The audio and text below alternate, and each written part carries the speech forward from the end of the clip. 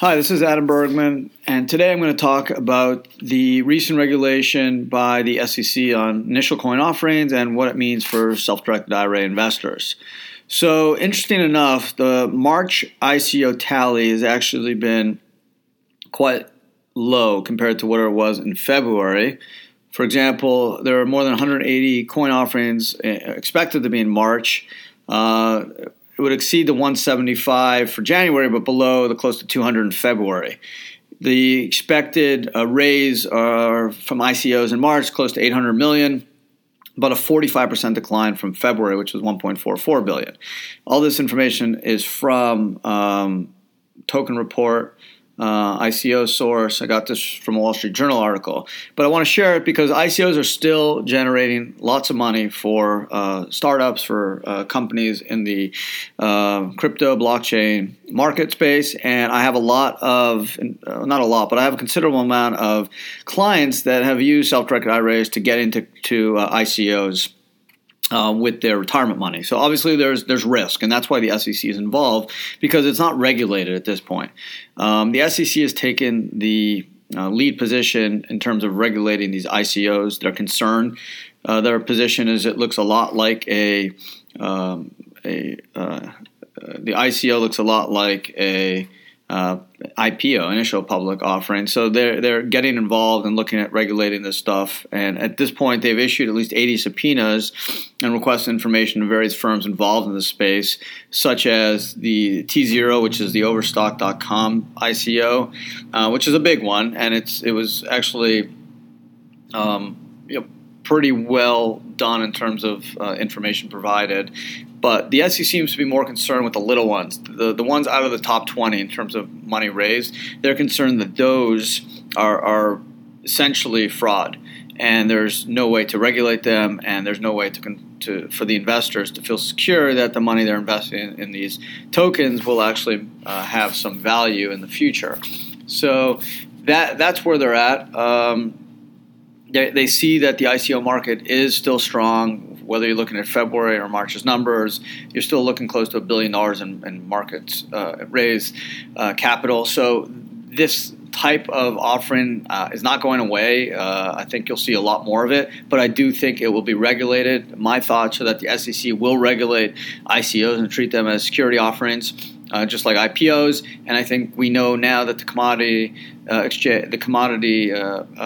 division will look at cryptos as commodities, so they will potentially get into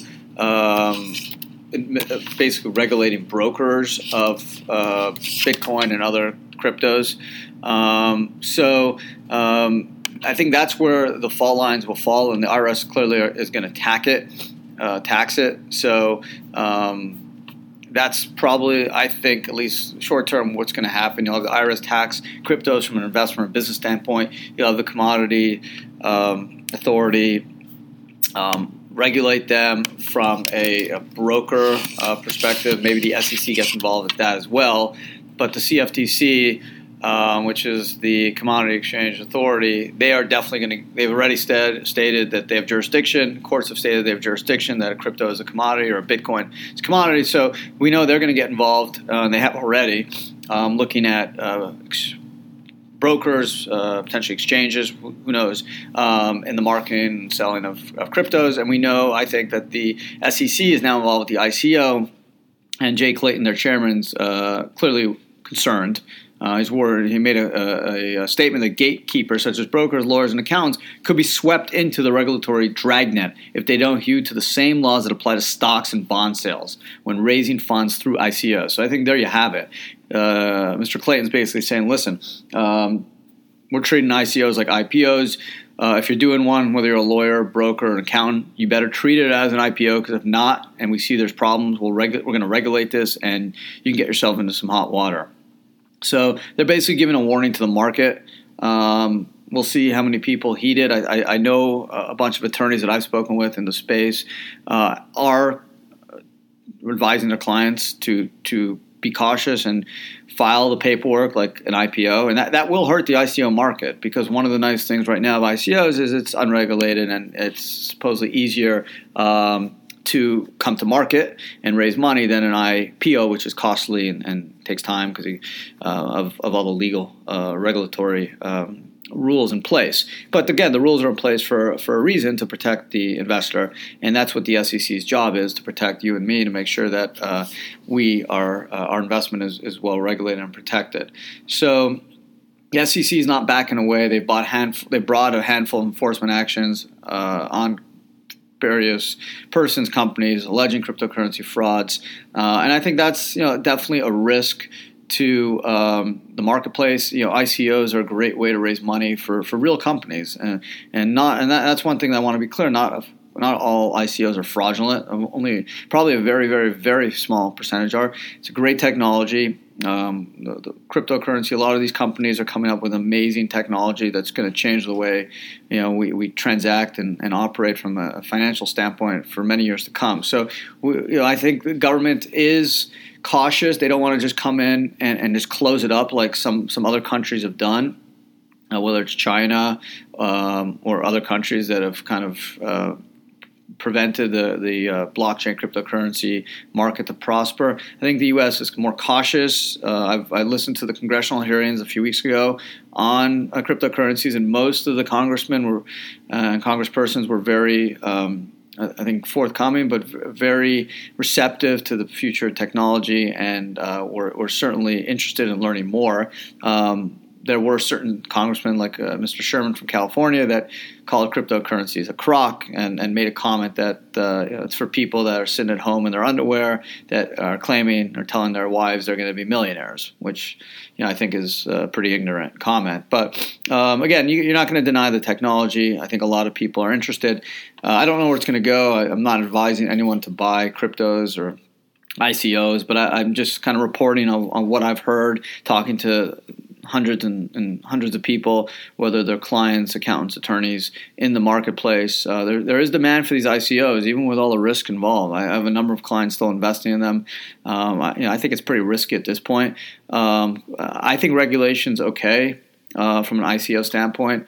Again, cryptocurrencies, the whole point of them is decentralization, the ability to control and enter into transactions without a middleman or third party that could violate privacy and security for the transaction. So when it comes to a cryptocurrency transaction standpoint, I don't like a lot of regulation. But for ICOs, because you're raising money from investors, I think the SEC is going to regulate it, and they're starting to, and I think you need to prepare for it. I don't necessarily think that's a bad idea because, again, these are companies raising money from the public. This is not a transaction from a cryptocurrency standpoint in terms of goods or services. So I'm kind of okay with that. But I think that's kind of the model right now. You have the SEC cracking down on ICOs. You have the CFTC, the Commodities Authority, cracking down on brokers or companies trading or selling cryptos. And then you have the IRS taxing it. So I think 2018 will be the year of regulation, and we'll see where it goes. We'll see where the ICO market goes in April and May and in the summer. Right now, the crypto market's rebounded a little bit. Obviously, it's March 22nd today, so clearly, the market has rebounded to some degree. For example, Bitcoin is close to 8,600, a little bit over 8,600. It's been under about 7,900. Obviously, it's way lower than it was in 17, the end of 17.